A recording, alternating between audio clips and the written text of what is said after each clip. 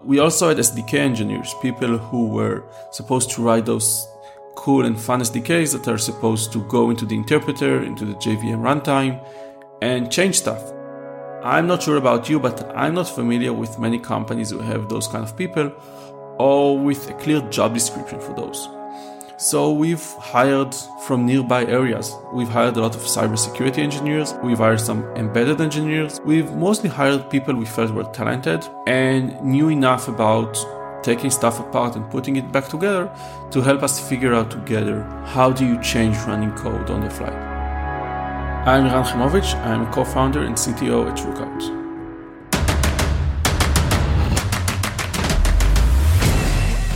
This is Code Story, the podcast bringing you interviews with tech visionaries who share in the critical moments of what it takes to change an industry and build and lead a team that has your back. I'm your host, Noah Lappart, and today how Liran Haimovitch created a way for your development team to get real-time data from their production systems. All this and more on Code Story. Liran Haimovitch is 34 years old and recently married. He and his wife enjoy traveling and eating delicious foods together and, of course, taking care of their awesome dog. Although it's been a while, Liran loves to scuba dive and enjoys a great whiskey, scotch, or fancy cocktail now and again. He's recently gotten into trying to make them at home or seeking out the latest bar to try something new. Just over 5 years ago, Liran and his co-founder realized that every time you need to change the way you observe or log your application, you have to fully release that application. They applied their cybersecurity way of thinking and built a platform to enable the instant change to logging and observability. This is the creation story of Rookout. Rookout, at the core of it, it's a dynamic observability platform, which is a long word and, it's very fancy, sometimes marketing speak. But for now, let's think of Rookout as a live debugger, as a kind of debugger that you can use in any environment, not just on your laptop as you're writing code, but you can use it in the cloud, you can use it even for Kubernetes or serverless, and you can go as far as using it in production in a safe and secure manner. And that's kind of the magic and the concept behind Rookout. So Rookout got started about 5 years ago, just over 5 years ago, when me and my co-founder tried to make a huge dent, make a huge difference in how we develop code and how developer tools are built. And what we've seen is that the way you monitor your applications, the way we all monitor applications, is defined when we write them. Everybody's talking about observability and the 3 pillars of observability. And for the most part, you have to define your logs, metrics, and spans as you write the application. And then every time you change them, you have to essentially write a new version of the application. You have to get it tested. You have to get it deployed. This can be a bit, odd because, you've written a log line and now all you want is one more variable to write. Or that log line is in the wrong verbosity. And all of a sudden, you're deploying an entirely new version of your application. Now, whether it's a monolithic application or a microservices application, or a SaaS or not SaaS, there is a lot of risk, a lot of work, a lot of toil that goes into delivering a new version. And at the end of the day, sometimes all you really want to do is flip a single bit in the application memory to get that piece of information you need. We've kind of taken our cybersecurity mindset, skill set, approach to life and programming, and kind of said we can do it differently. We can build a tool, we can build a platform that will allow you to change a running application so that you could instantly get new logs, new metrics, new spans. You can even get full snapshots of the entire application state with a click of a button and without having to go through this tedious cycle of rebuilding and redeploying. Tell me about the MVP. So that first product you built, how long did it take you to build and what sort of tools did you use to bring it to life? I still remember that MVP. It was, my co-founder and me in garage mode, just the two of us in his living room. We spent somewhere between 2 and 3 months building that MVP. And we actually pretty much built everything from the ground up in Python. We were fairly knowledgeable with Python and it felt like a good place to start. To be honest, we've deleted about 80% of that code base at this point in the company's life, and actually very little today is still written in Python, but back then it was good enough for us. So we started by writing an SDK for Python, a Python package that will dig into the interpreter, use various black magic, native extensions, unknown APIs, and kind of figure out how can we make that concept I've just shared with you a reality. Something that can go into the interpreter and get a snapshot, get a state of every little piece of code as it's running. Back then it was an MVP, it was just the two of us, so we actually focused a lot on code sharing. So a lot of the code for that SDK was also used for the server-side components that managed it and provided the backend for the orchestration and that span up the UI, which we've written up with JavaScript, React, web-based. Now that front-end component is pretty much one of the biggest pieces that are still remaining. Now, obviously, we've made tons of changes and tons of optimizations and various stuff, but still at the core of it, there is tons of similarity between that original React.js MVP and what we currently have today as the core UI for the platform. With any MVP, you've got to make certain decisions and trade-offs about what you're going to start with, what you're not going to build, what debt you're going to take on technically. Tell me about some of those decisions and trade-offs you had to make and how you coped with those decisions.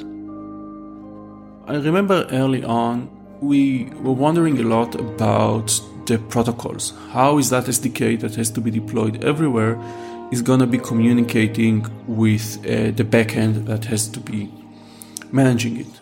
Now, there are tons of restrictions that you have to think about and tons of considerations. Some of them we didn't think of well ahead of time.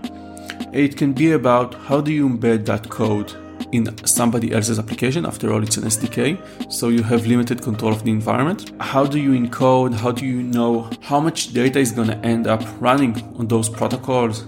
How fast are they going to be? What's the latency? We've made some good choices, we've made some bad choices.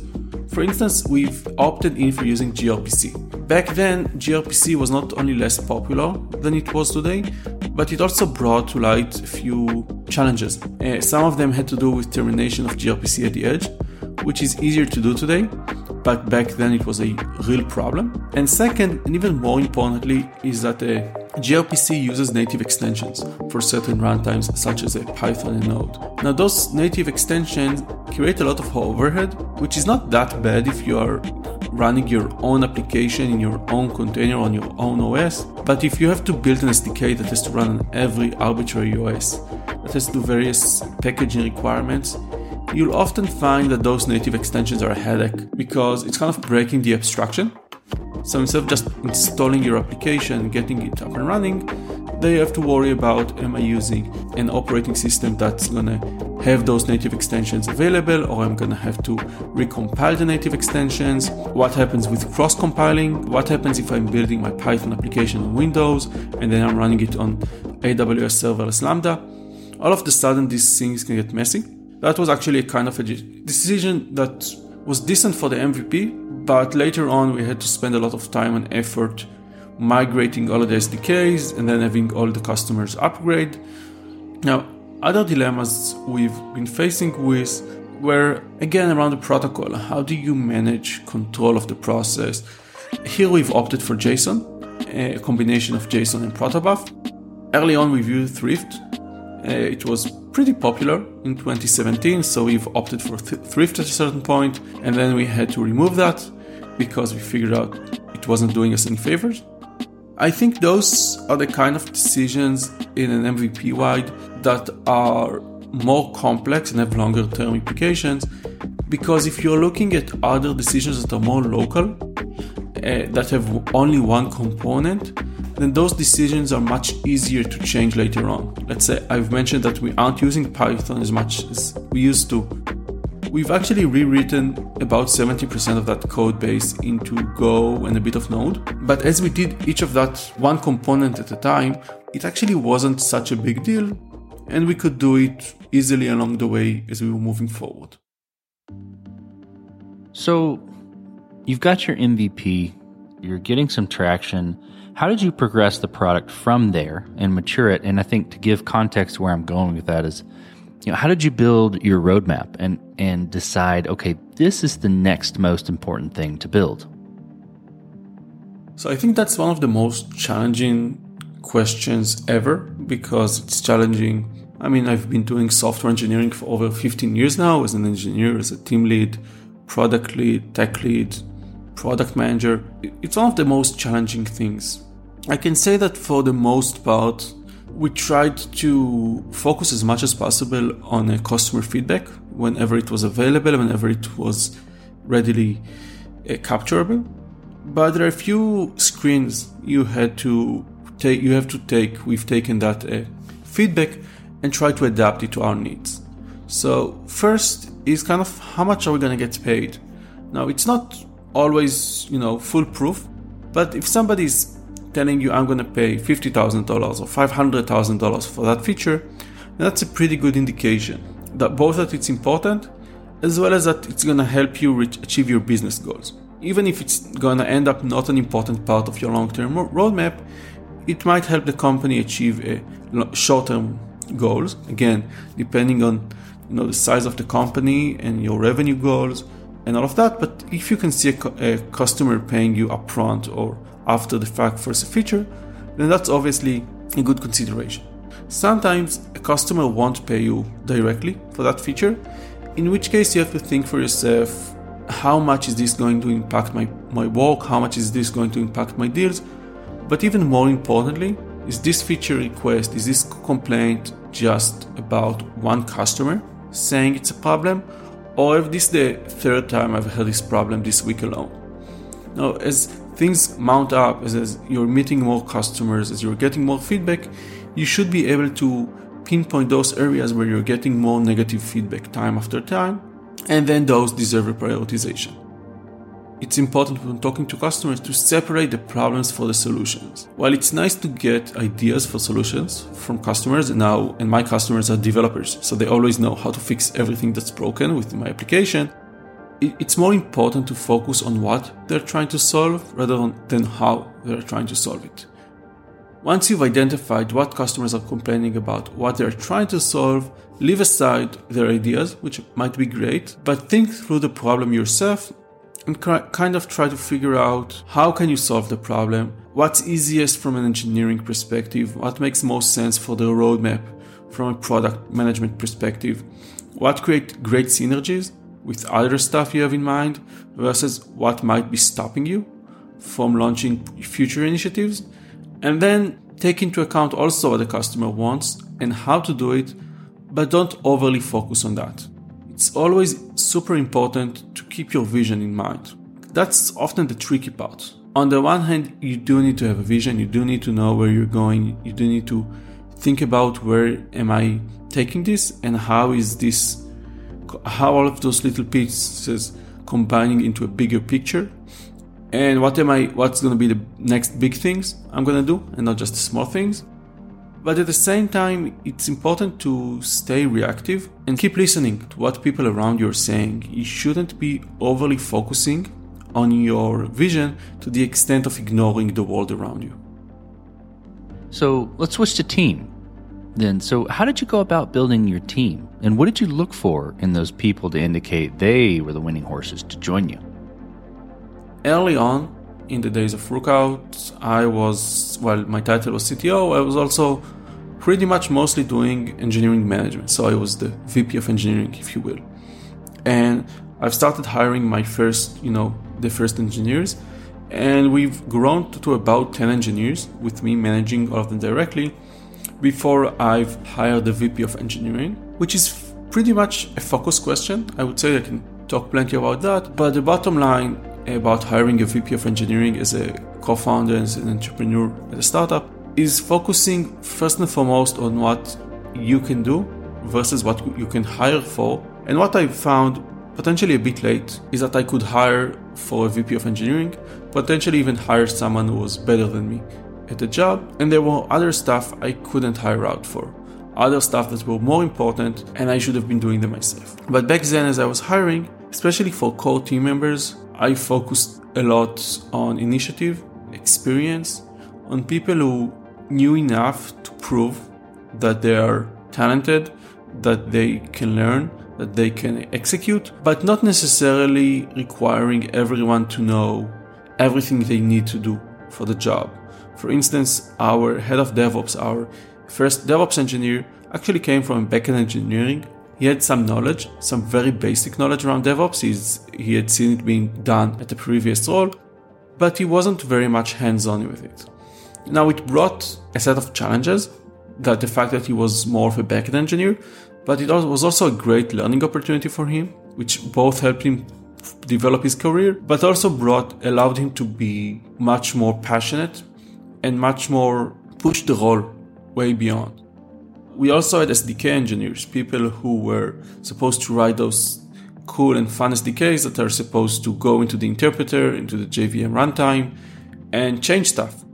I'm not sure about you, but I'm not familiar with many companies who have those kind of people or with a clear job description for those. So we've hired from nearby areas. We've hired a lot of cybersecurity engineers. We've hired some embedded engineers. We've mostly hired people we felt were talented and knew enough about taking stuff apart and putting it back together to help us figure out together how do you change running code on the fly. Well, let's switch to scalability then.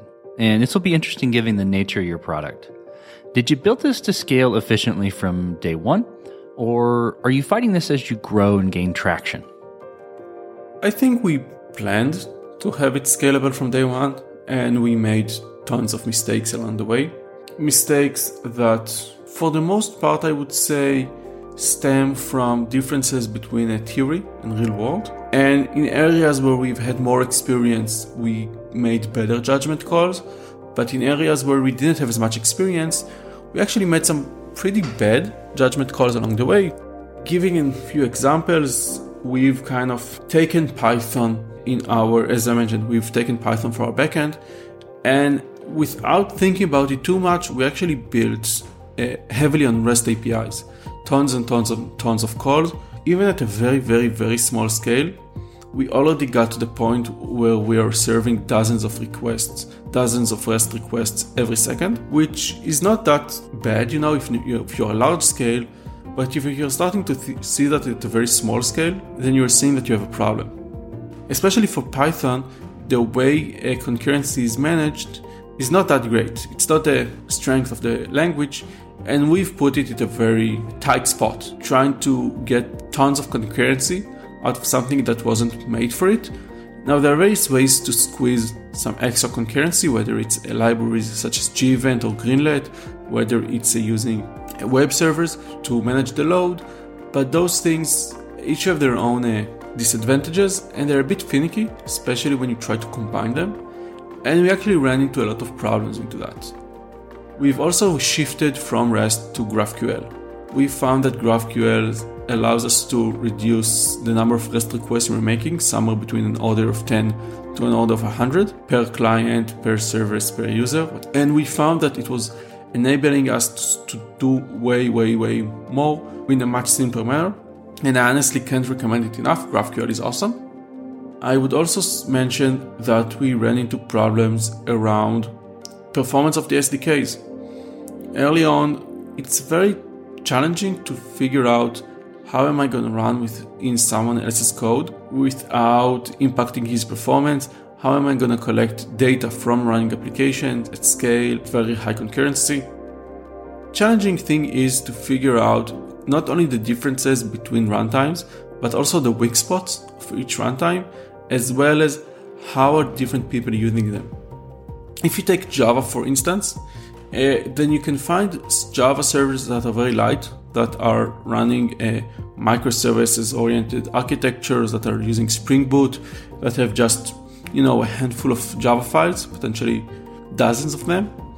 While you can also have Java enterprise application servers, such as WebLogic, and we've seen customers all of a sudden spin those up with 50 to 100 wars or ears, and with 5,000 threads or more.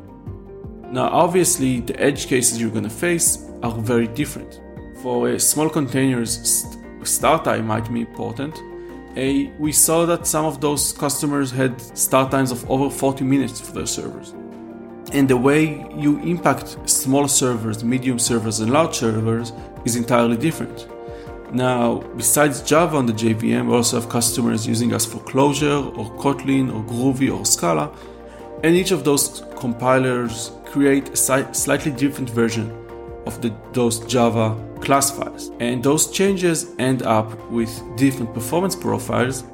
And along the way, we found a lot of stuff. We found how to work better for different runtimes, how to work better for different versions of the JVM, how to work better for small versus large servers, and how to build the safeties in place so that even things don't work perfectly, they won't be creating any adverse effect anywhere.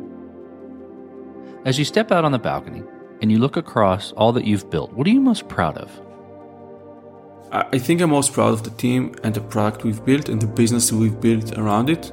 As we're finishing 2021, we're seeing a lot of companies that raised tons of money on the hype that was in the market over the past year. We're seeing a lot of teams that are having something around and don't care all that much. And we're seeing it in corporates, we're seeing it in startups. And I think we have something unique in the fact that the team is very dedicated to the product, to each other, even more importantly, that they truly care about the company and our customers, and that they're always focusing on doing their best, even if sometimes it puts them in clashes with each other, because for each of them the best is something different, but they're all working together and striving for something real. And the fact that we've taken these technologies that used to be science fiction just 5 years ago and have built it and are running it at scale in dozens of companies, Fortune 500 companies, some of the biggest banks in the world, is a huge achievement that was made possible first and foremost by the team just getting things done, whatever it takes. I love how you put the point about 5 years ago this was all science fiction. And I think that's just a testament to how fast things move and how fast your team has moved to build it. So kudos, that's really cool. One of my favorite things about Rookout, which I've been doing a lot over the past couple of months as COVID started to subdue, is being conferences. Now, when I go to a conference and I walk the floor or I stand at the booth, I get to meet so many people and I get to demo them and I get to show them what Rookout is about. And I've seen so many jaws drop that it's amazing. It's the best experience showing people what can be made. And also that seeing that week after week, month after month, the same experience becomes easier to demo, easier to use. And the wow effect is only growing every time we meet a new customer, every time we meet a new engineer that's new to what we're doing. Let's flip the script a little bit. So tell me about a mistake you made and how you and your team responded to it. So I know it's an engineering podcast, but I think we're all people. And especially as managers, sometimes our challenges are not so much about tech. I think one of my biggest mistakes early on at Rookout, and I'm wondering if the person I'm going to talk about is going to hear this episode, it's going to be interesting, is raises. Now, as people, as engineers, as managers, we often think of salary incrementally. So if somebody started at the company making, $80K a year, then the next year they should be making 10 or 20% above that. But early on in Rookout, we had a DevOps engineer join us. It was pretty much his first gig. Man, he learned fast. He was one of the most talented engineers I've worked with. He learned super fast. And at the time, we pretty much focused on the raise, incrementally, raise as it goes. We've raised him quite often, I think 3 times a year. I gave him some nice raises, but still, we got from, 50, 60% more within a year and a half. But once he kind of started getting offered from the outside, all of a sudden, he got offers for almost double what we were paying him at the time. As much as we admired him, and as much as we thought he was an amazing engineer and wanted to pay him, we were kind of fixated on we're raising him pretty high because we're giving him that 10-20% every 3 to 6 months. And at the end of the day, it wasn't that high. And he kind of, at some point, he came to me and said he got this crazy offer and he's leaving. I actually got him to stay. I talked to him. I told him he deserves it. I told him we can pay him. He stayed for a while longer. He also did great since then, but I have to say our relationship since then hasn't been the same. Since he came to me saying, I took another job because you are underpaying me. And I've kind of taken that lesson to heart since then. And I try to focus as much as possible on what people should be making rather than what they are making today, which also kind of brings a different topic of compensation in general, and where as a company or as an employer you want to be on the salary bands. Do you want to be a company that's underpaying or overpaying your employees? Well, this will be fun to ask. What does the future look like for Rookout the product and for your team? So the future is going to be super fun. We've got tons of conferences over the next few months, so if you happen to be jumping by a conference, let us know. We might be there. We're tons of cool swag and even better demos. We are also have a free tier that everybody can hop on and use, and just go to rookout.com and start using the product and experimenting with it and have fun with it. We've recently launched our live logging component. I've mentioned that we have these things called dynamic observability, which is kind of our way of saying you should be able to determine the data you get on the fly without having to change the code over and over and over again. We've talked mostly about how do we do that for live debugging, how do you set non-breaking breakpoints on any line of code and collect data from that, but our story goes beyond that. Our vision goes way beyond that. And we believe that all forms of data should be dynamic, hence dynamic observability. It can be logging, it can be metrics, it can be spans, it can be BI data. With live logging, we're taking that mindset to the logging area. We want engineers to be able to decide in real time what logs they want versus what logs they don't need. So it can be about adding or removing or changing verbosity. But it can also be smarter and more focused. So let's say you have a customer you're very interested in. So why don't you get debug level logs for that customer without turning the entire system into debug? Why don't you get debug level logs for specific environments you care about, or for specific accounts, or even just for yourself if you're just, running a unit test or a manual test on a remote environment, staging, production, whatever. Why don't you just get debug level logs just for you without impacting the environment as a whole? And that's the kind of things we're working on, making more and more parts of observing our applications dynamic rather than static, so that we can just focus on the data we want and instantly get it, instead of constantly having to walk backwards from the data we happen to have. Let's switch to you, Liran. Who influences the way that you work? Name a CEO, CTO, and architect, really any person you look up to, and why? I would say I'm looking up to, more often than anyone else, to my wife. She's also working in tech. She's a product manager. She's very not techy, and yet she's extremely techy at the same time. But I think I look up to her first and foremost because people love her. People always love her. She always knows what's going on with other people. She always knows what to say and how to approach things. And she has this amazing capability of blacking out whatever is going on with her, whatever is going on inside, and just step into a room, be the best with the people there, no matter what's going on. And I think this is something I often envy her as I'm managing people, as I'm working late nights, as I'm finding myself in tons of weird and difficult situations with people I know and people I don't know.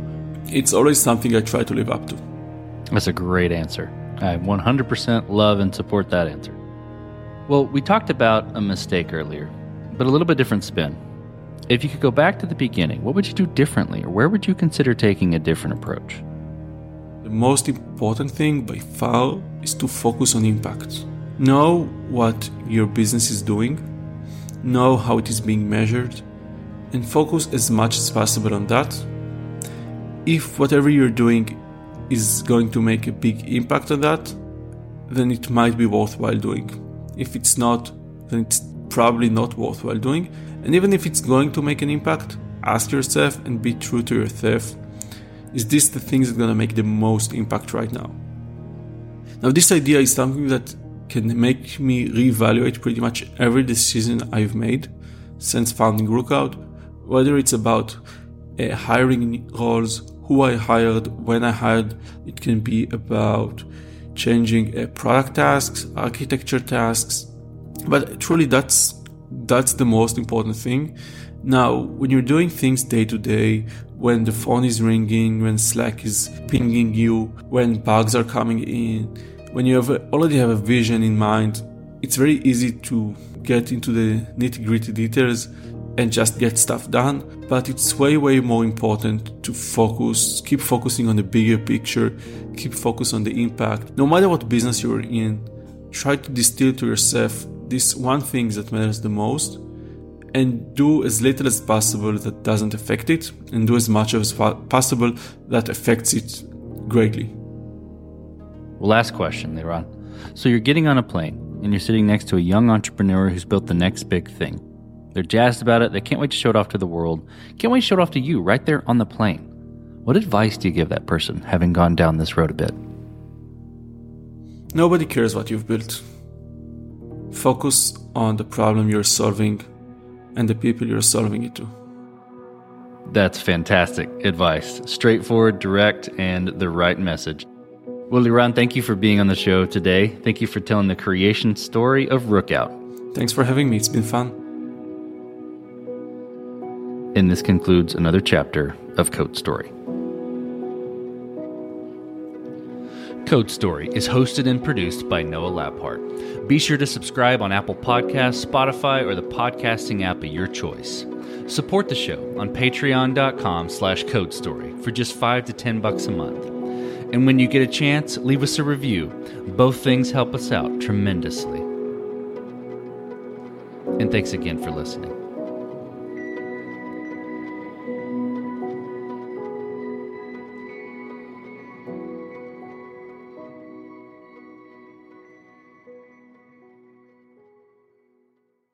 Save big money when you start your next project today at Menards. Convert your current recessed lighting with energy-saving LED downlights from Fight Electric. They're bright and install easily in just minutes. They also go from regular lighting to nightlight mode with just a simple flip of a switch. Save big on all Fight lighting products now at Menards. Shop our lighting options today in-store and on Menards.com.